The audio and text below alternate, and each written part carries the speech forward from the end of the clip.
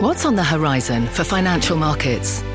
At PGIM, it's a question that over 1,400 investment professionals relentlessly research in pursuit of your long-term goals. Specialized across asset classes, but united in collaboration, our teams provide global and local expertise. Our investments shape tomorrow, today. Pursue your tomorrow with PGIM, a leading global asset manager. You're listening to The Exchange. Here's today's show. Hi, everybody. I'm Kelly Evans, and here's what's ahead on The Exchange. Stress in the banks will lead to a recession in the months ahead. That's the call from our market guest today. But he's got some unique ways to find stocks with upside right now, and he's bullish on one region in particular that he thinks will drive upside. We've got the details ahead. Plus, the biggest standout with Meta's results might be just how much it beat on revenue guidance. We'll look at why, with the stock up 14% now. And on the flip side, Shoemaker Crocs down by almost that much. A weak outlook partly to blame. The CEO joins us for a first on CNBC interview to explain. And we're in the final countdown to the 2023 CNBC stock draft. There's that music.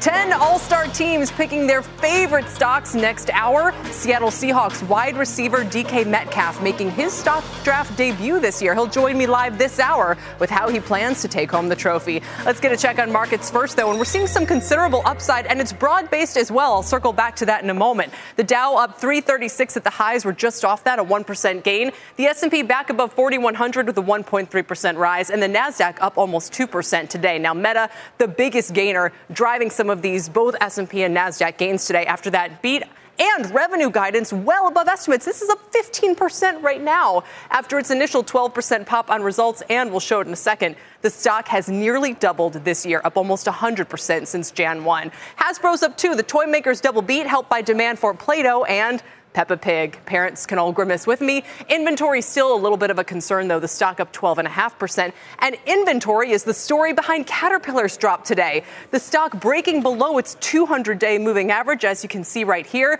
After that 2.3% drop, it's beat its margin strength, overshadowed by stubbornly high dealer inventory. It was nearly twice as high as expected, by the way. Now, keep in mind, as you look at declines like Caterpillar's, Microsoft and Meta are pretty much powering the major averages higher this week and this year. Here's the Russell 2000s. Keep an eye here. It's up 0.2% today. But even with today's gain, we're only 6% away from making new lows.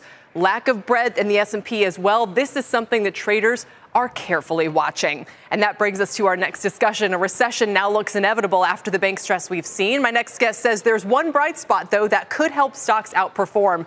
Joining me is Alan Boomer. He's Chief Investment Officer at Momentum Advisors. Alan, it's good to see you. And you're still bullish on China. We haven't heard as much about that story lately. Welcome.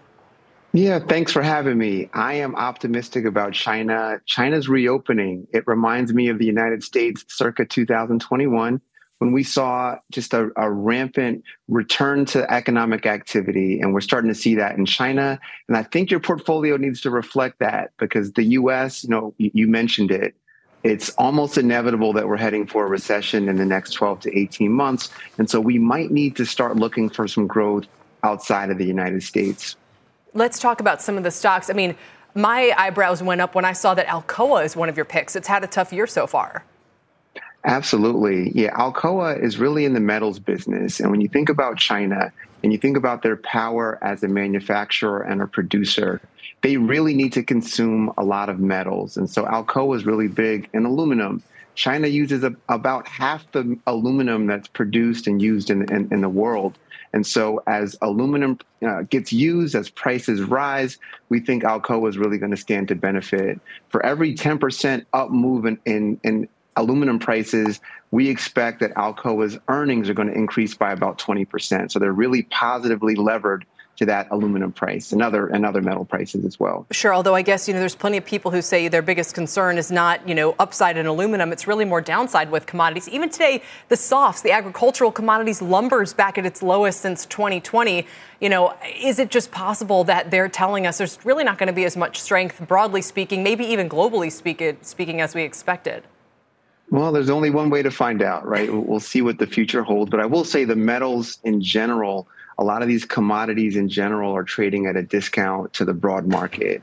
And so we like to buy things at a discount. And you can buy these metal producers at about a 20% discount to where other stocks are trading in the S&P 500.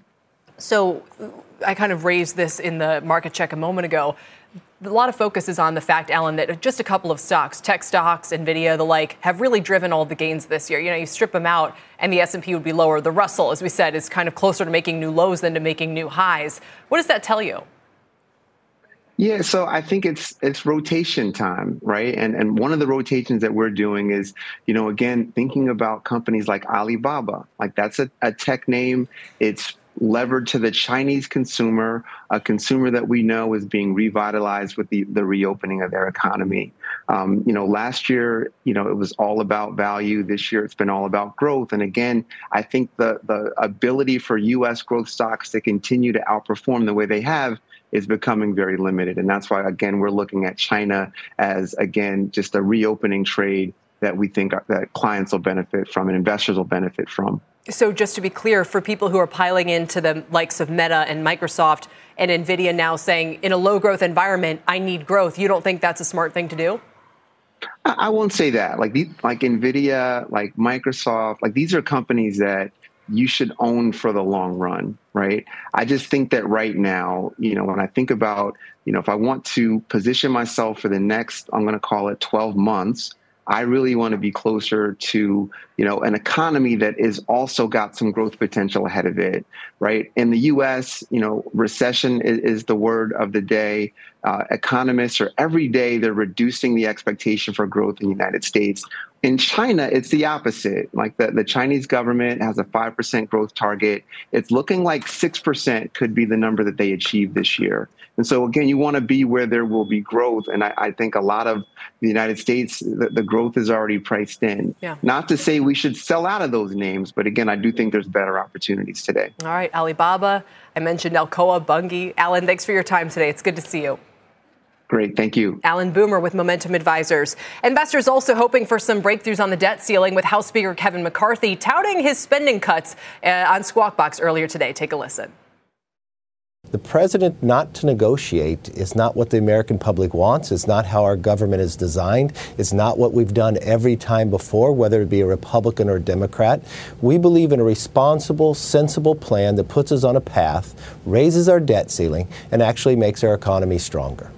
Although analysts aren't so sure, as New Edge Wealth senior portfolio manager Ben Amons points out, the CBO is scoring this package favorably because it cuts spending by more than $4 trillion while raising revenue, while Moody's says the bill will push up unemployment and lower growth, which could lower revenue. So let's debate. Joining me now is James Pethokoukis, economic policy analyst at the American Enterprise Institute. And on set with me is Ben White, chief economic correspondent at Politico. They're both CNBC contributors. Welcome to you both. Ben, I'm struggling for words because of the stock market rally today. Right. We all know this seems to be an intractable, unsolvable problem, and yet investors are kind of shrugging it off right now, although, as we know, CDS numbers and things like that have jumped. Right. Yeah, we've seen some action in the credit default swaps and in some of the action in treasuries in general. But you're right, the market is not, at least the equity market is not taking it at all seriously. This idea that we could once again get close to a debt limit crisis and default, I think they're underestimating those odds right now, given how far apart the two sides are. This proposal from House Speaker McCarthy is not going anywhere. The White House won't come anywhere close to what they're calling for in terms of cuts and programs across the board. So we're nowhere. This may force the White House eventually to come to the table and start talks, and then we get to a conference and see what Senate Democrats are willing to accept. All that sausage has to get made down the road and will, but it probably, and Jimmy may think differently, takes a market reaction to get that to happen, a forcing mechanism. Where is the public on this, Ben? Yeah, I don't think the public is focused on this particular issue. The public is very much aware of the size of the national debt and worried about it. So political arguments about not raising the debt limit because of our debt are effective. Obviously, the debt limit really simply allows us to pay for money already appropriated by Congress and not default on our goods, but on our debt. But it is easy to sell to voters, we can't do this because our debt's so big. It's just absolutely nonsense. And Jimmy, maybe people would say, well, when are we going to do something about it then? Because no matter who's in Washington, it seems to just keep going higher. And then when interest rates start rising, it gets a little bit more scary to think about. Yeah, listen, I think the ultimate end game, if you're worried about the long-term deficit. I think it's going to it will take a market reaction for both sides to come together and really do something about deficit. I don't think that is where we are today. I don't think it is likely that the Biden administration will say, you know what, if we have some sort of technical default, people will blame the Republicans and we get this short-term win. Great. I don't think that, given that the president's going to be running for re-election, as you were just saying earlier, a lot of risk here of a recession, people now expecting it. The last thing this administration needs is an additional economic shock to make a recession more likely heading into election. So I think they will de facto negotiate. I think there's going to be a deal at the end of the day. What, Jimmy, will that? So how does it, from the president's point of view, how does he come to the table and say, OK, I'm running for re-election. Everyone knows the debt ceiling is kind of a GOP thing. So if I let us raise it with, what is the message here? What is the compromise that he's offering, right, or the deal he's getting?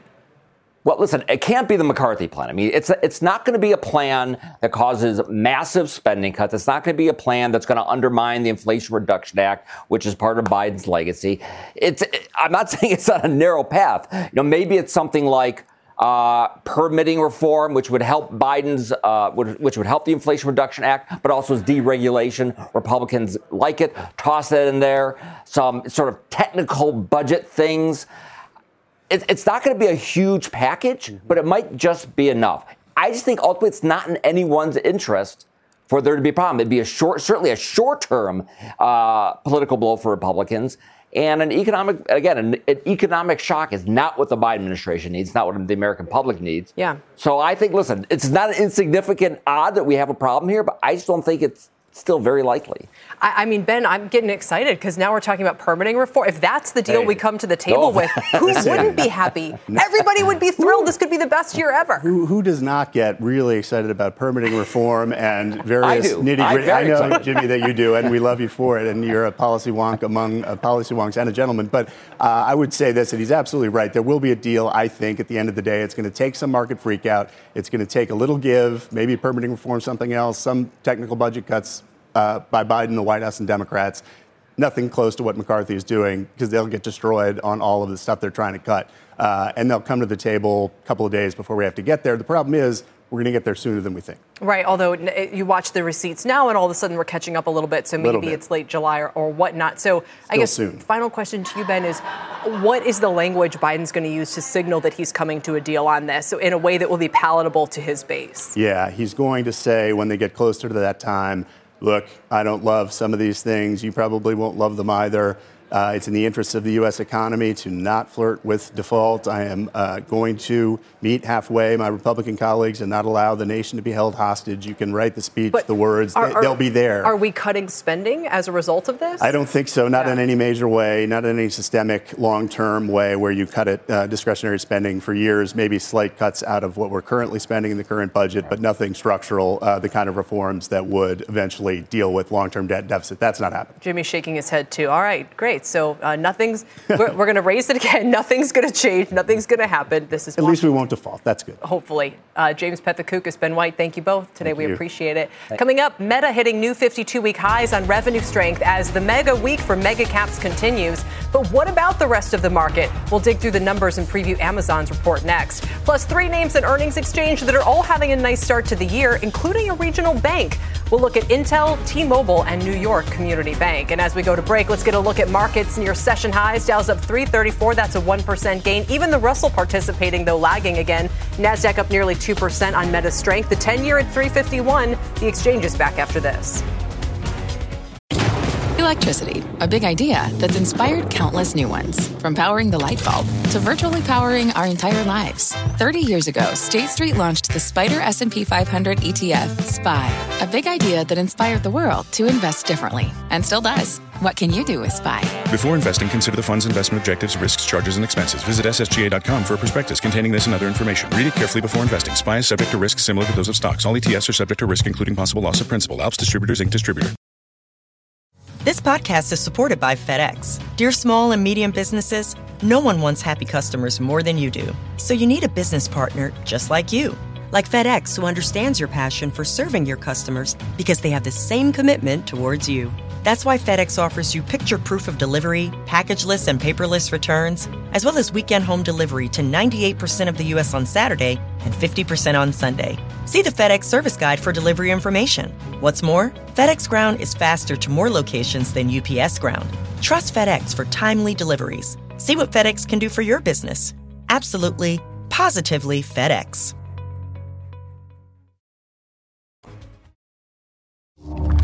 Welcome back to The Exchange. Here's a look at the tech results that have been powering the major averages this earnings season, with Amazon on deck after the bell today. Microsoft's AI story impressed. Meta's efficiency and ad spending numbers came in strong. Those stocks ripping higher for the week. A little more mixed bag for Alphabet, still dealing with search headwinds and fears of losing the AI arms race. Now, later today, Amazon is out with its results. Its shares are up about 30% this year. Snap reports as well. And remember, that was the canary in the coal mine for digital ad spend a few quarters back. Both of these names are about 5% higher into these prints. Jason Helfstein is here. He's managing director of Internet Equity Research at Oppenheimer. I don't know, Jason. I don't like a rally. I've got First Republic, scars from Monday, I guess. What do you think about Amazon?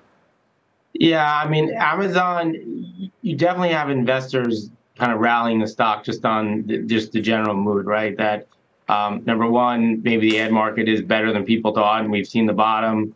That cloud trends are maybe not as bad as people thought. You had inline numbers from Microsoft. Google Cloud, was stable. I mean, not super strong, but stable.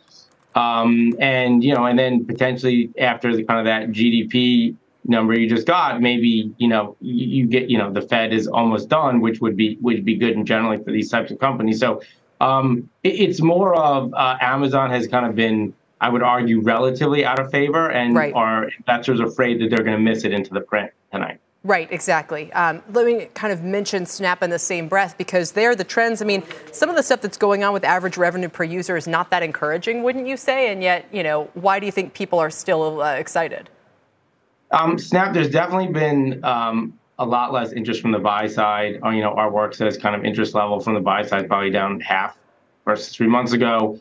A good amount of the strength that you've seen in the stock had to do with what happens to TikTok.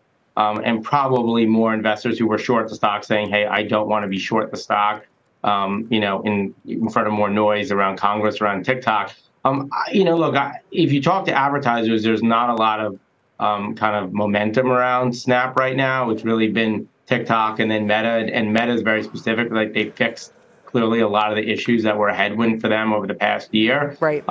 So look, maybe it's just not as bad. Like, the guidance implies revenue slows down pretty dramatically relative to the fourth quarter. Maybe it doesn't slow as much.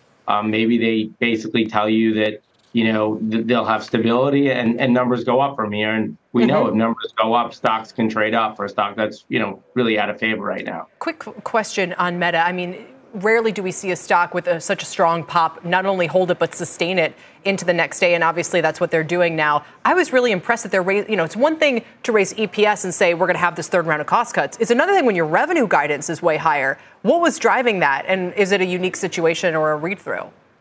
Yeah, for the revenue side, they have fixed a lot of the issues coming out of the Apple privacy changes. That really is what it looks like. Things that they've done internally, things with machine learning, better figuring out what ads they should show you, and then being able to measure your conversion, getting advertisers to kind of ask them to just trust the machine to make the decisions. They also highlighted China. Direct-to-consumer sellers out of China sounded like really rebounded, and some of that may have just been without Facebook or an Instagram as an advertising outlet.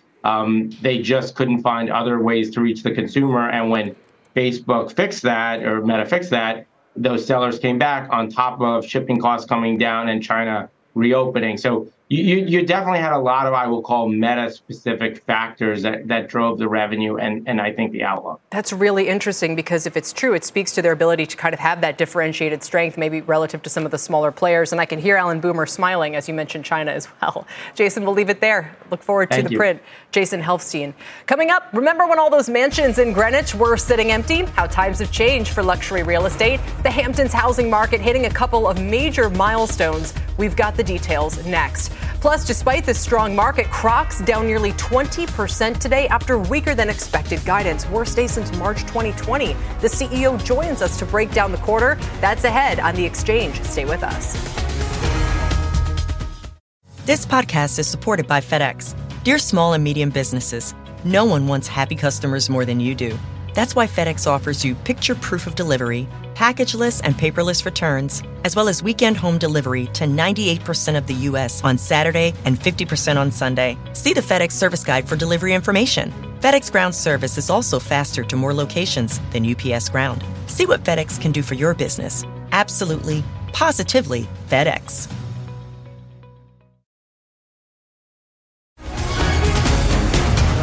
Welcome back to The Exchange. Home prices in the Hamptons have been red hot lately, hitting some new records, in fact. But sales are at their lowest levels since 2000. I feel like I'm going to fall into the pool. Robert Frank is here to explain. Hi, Robert. That would be good to watch, Kelly. And a broker is saying there are at least 2 buyers for every seller in the Hamptons, and buyers are paying up. Prices in the Hamptons hitting an all-time record in the first quarter with the average sale price now over $3 million. That's $1 million more than the average sale price right now in Manhattan. That's the largest spread ever between those two markets. Brokers say demand from wealthy buyers remains strong, especially at the very high end. Bidding wars for luxury properties were at or near all-time records, and the share of deals done for $10 million or more also hit all-time highs. The problem here is a shortage of trophy beach homes for sale. There's a high-class problem.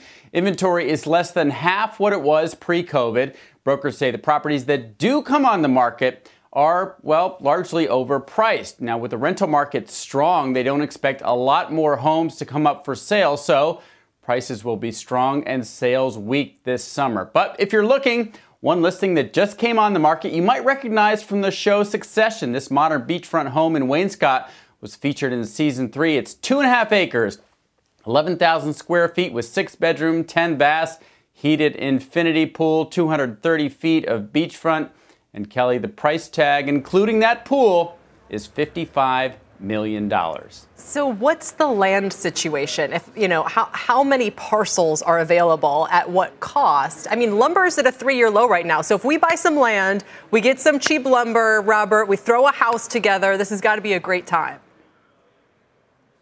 Yeah, I mean, that's an arbitrage that I think we're going to start seeing around the country as these prices go up. The problem in the Hamptons, especially in the sort of prime oceanfront, there's not much land for sale. There is, though, to your point, quite a bit of construction going on. And so brokers are hoping that construction can finish quickly, maybe some of it this summer, maybe in the fall, and that will perhaps jumpstart at least some sales. All right. So different from several years back. Robert, thank you so much. Robert Frank. Let's get to Leslie Picker now. Welcome back, Leslie, for a CNBC News update. Thank you so much, Kelly. Here is your CNBC News update at this hour. Secretary of State Anthony Blinken and Homeland Security Secretary Alejandro Mayorkas releasing a new migration management plan to ease concerns about a surge of illegal immigration. The plan calls for regional processing centers throughout Latin America to help slow down what is expected to be tens of thousands of new asylum seekers who are waiting for the pandemic-era Title 42 rule to end. The president of South Korea addressing the joint session of Congress today. He told lawmakers that Korea, U.S., Japan trilateral security cooperation needs to be sped up to counter increasing North Korean nuclear threats. This comes after he and President Biden reached an agreement on Wednesday to counter nuclear blackmail from Kim Jong-un. And former professional skateboarder and TV personality Bam Margera was released on bond after being arraigned on assault charges in Pennsylvania. Margera turned himself in this morning, and his preliminary hearing is now set for May 27th in Chester County. Kelly, back over to you. Leslie, thank you very much, Leslie Picker. Coming up, T-Mobile is less than 3% from its 52-week highs, while Intel is nearly 40% below that mark. Can today's results help the chipmaker turn things around when it faces some pretty strong headwinds? We'll debate it next in Earnings Exchange.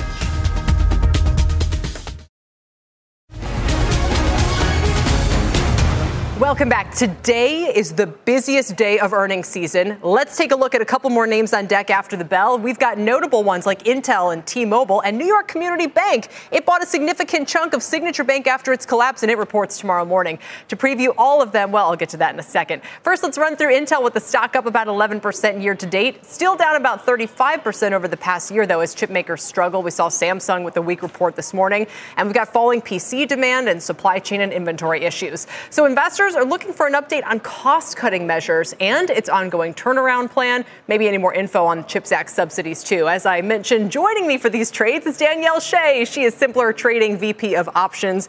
It's great to have you here, Danielle. Very busy day. What do you do with Intel?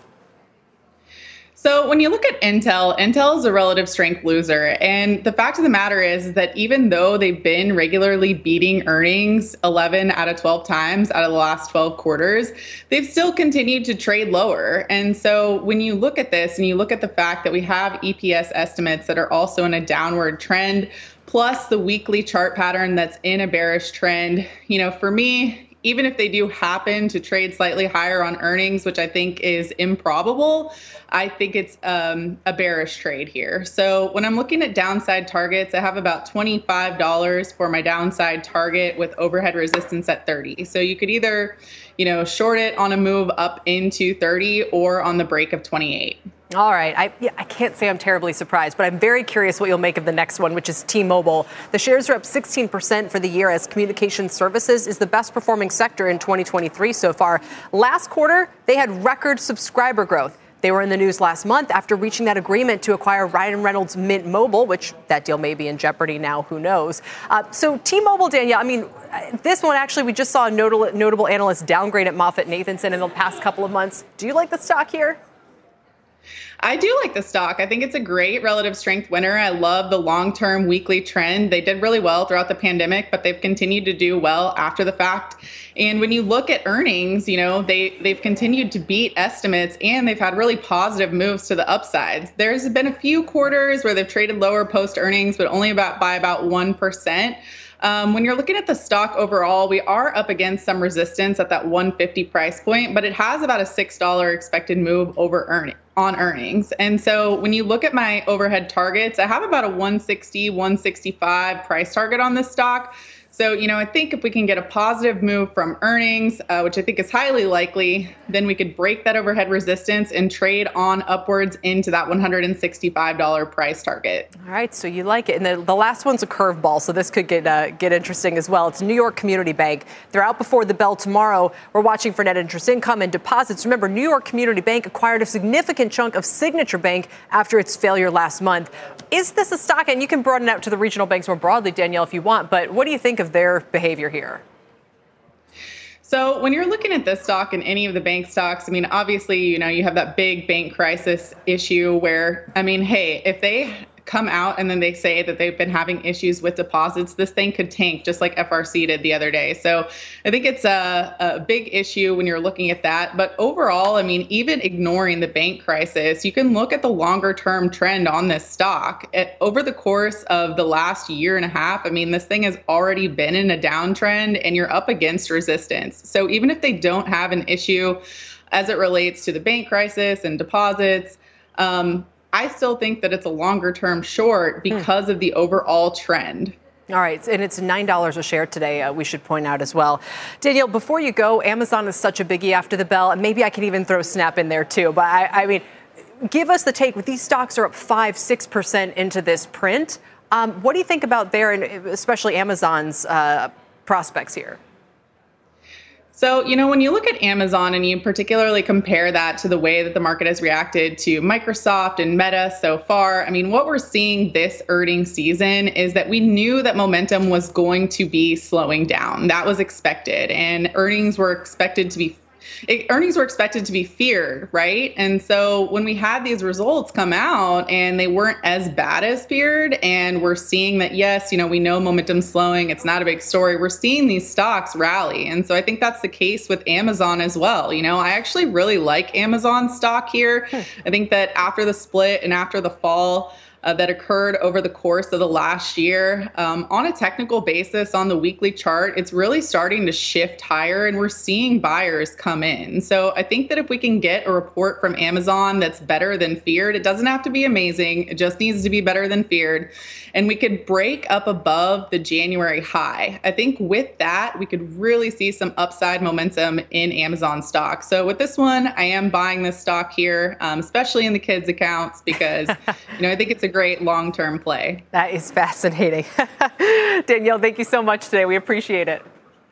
Danielle Shea with Simpler Options. Still ahead, Crocs going the other way today, down almost 20%, and that's despite beating on both the top and bottom line, but it had weak second quarter guidance. We'll talk to the CEO about that coming up.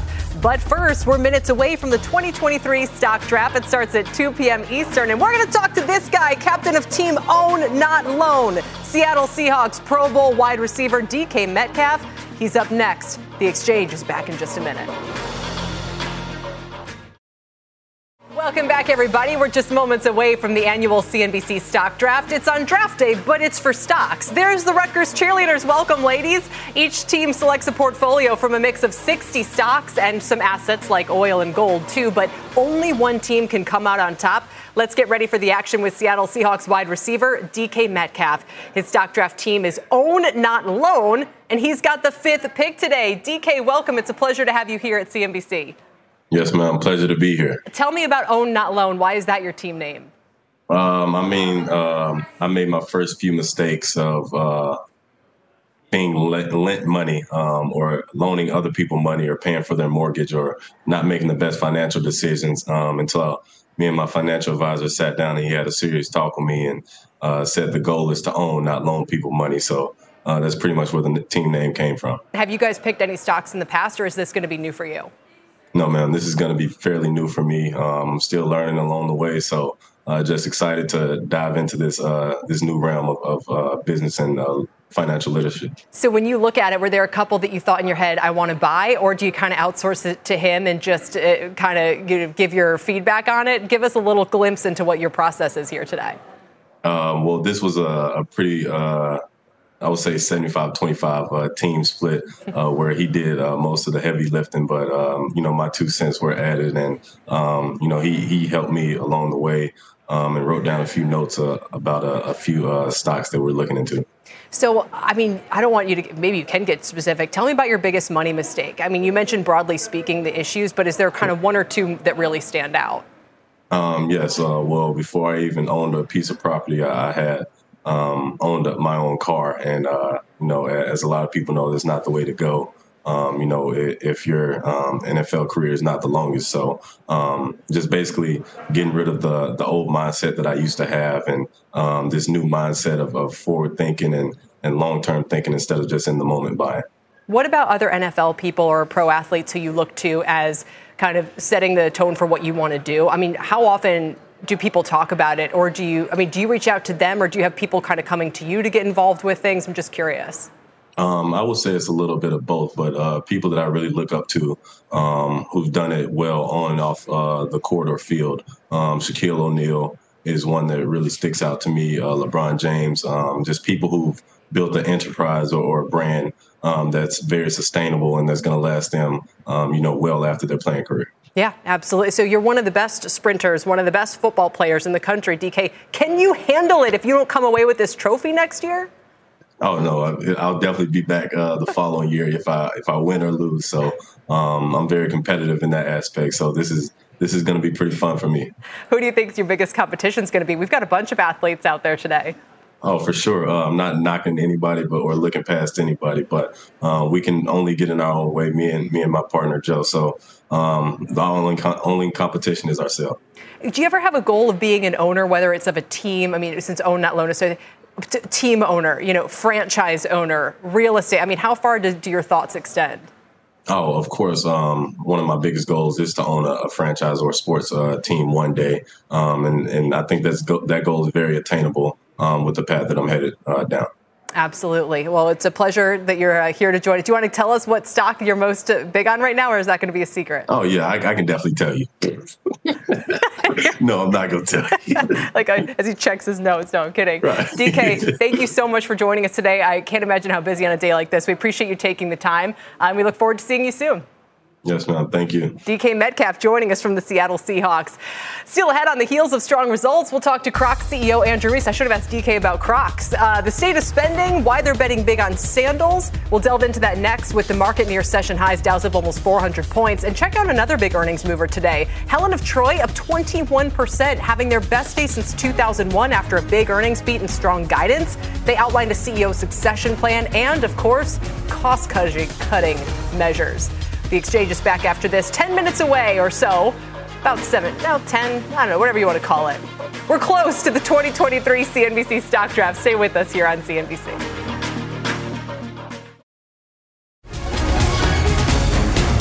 Welcome back to the exchange. Shares of Crocs are down 18% today despite strong results. The street fixating on its weak second quarter guidance. But the stock, remember, was a pandemic darling, up more than 400% over the past 3 years. And joining me now in a first on CNBC interview is Andrew Reese. He's the CEO of Crocs. Andrew, welcome. It's good to see you again.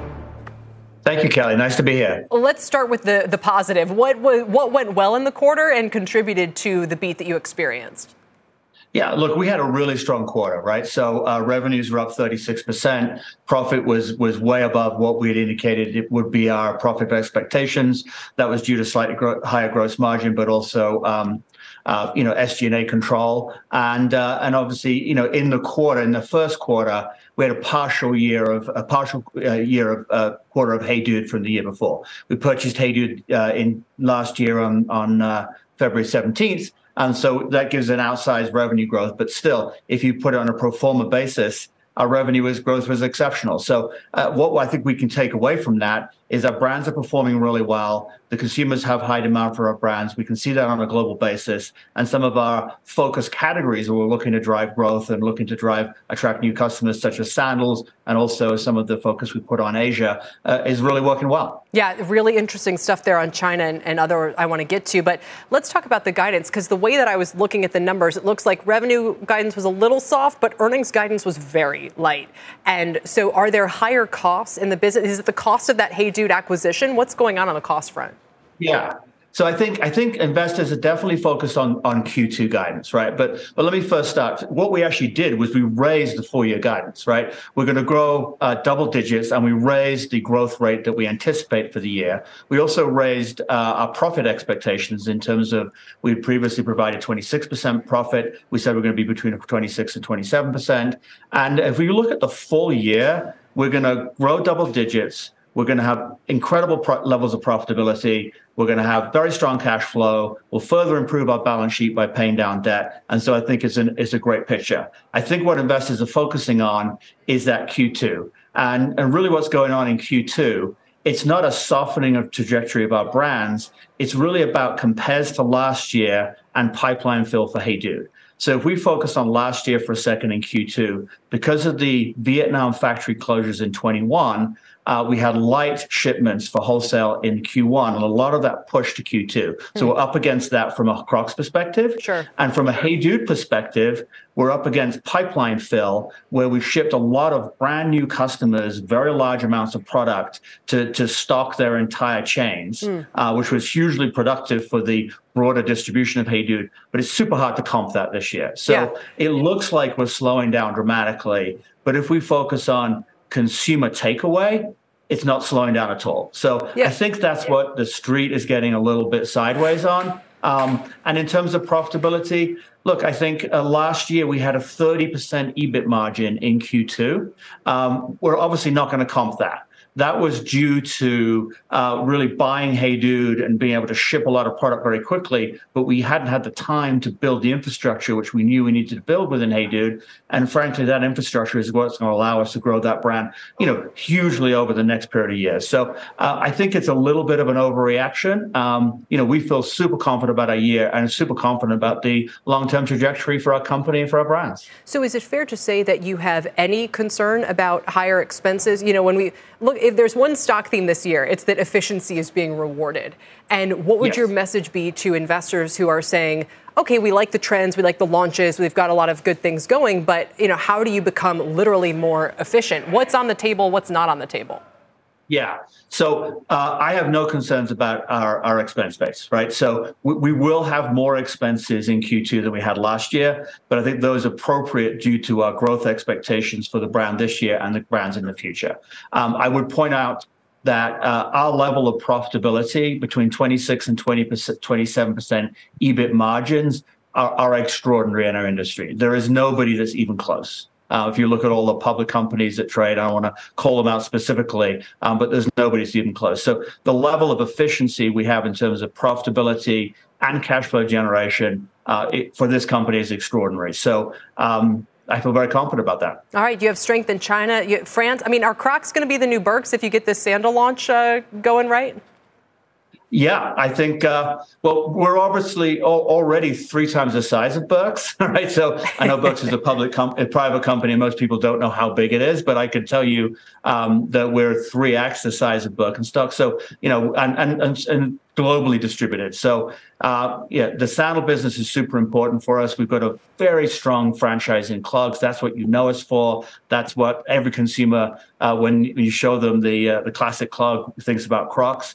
But the sandal business is a $30 billion global business on an annual basis. Yeah. We think we can penetrate that very significantly and build incremental business there. And we've been working on that for a couple of years, but 65% growth in sandals in Q1, 45% growth over the last 3 quarters, I think puts us, firmly on that trajectory. Well, you're here at an apropos day. It's Bring Your Kids to Work Day, and we found out the Crocs are actually banned at some of their schools because they're so popular. They say, you wear them on the playground, we can't have you getting hurt, and kids wear them to basketball games so that they can keep their basketball shoes pristine and change into them.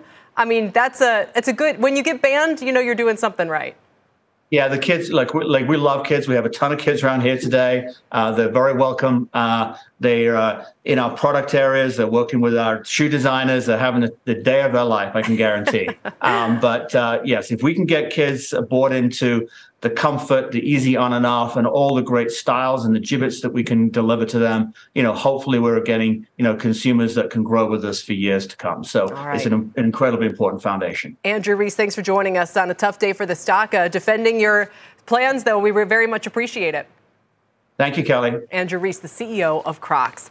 Let's get a check on the market, which is hitting fresh session highs up 435 points, and that's the underperformer. The Dow is with a 1.3% gain. S&P is up 1.6%. NASDAQ up 2.2% as Meta continues to lead the way with almost a 15% gain post-earnings. That does it for The Exchange, everybody. You've been listening to The Exchange. Make sure you're subscribed to get each episode every day. Same time, same place. This podcast is supported by FedEx. Dear small and medium businesses, no one wants happy customers more than you do. That's why FedEx offers you picture proof of delivery, packageless and paperless returns, as well as weekend home delivery to 98% of the U.S. on Saturday and 50% on Sunday. See the FedEx service guide for delivery information. FedEx Ground service is also faster to more locations than UPS Ground. See what FedEx can do for your business. Absolutely, positively FedEx.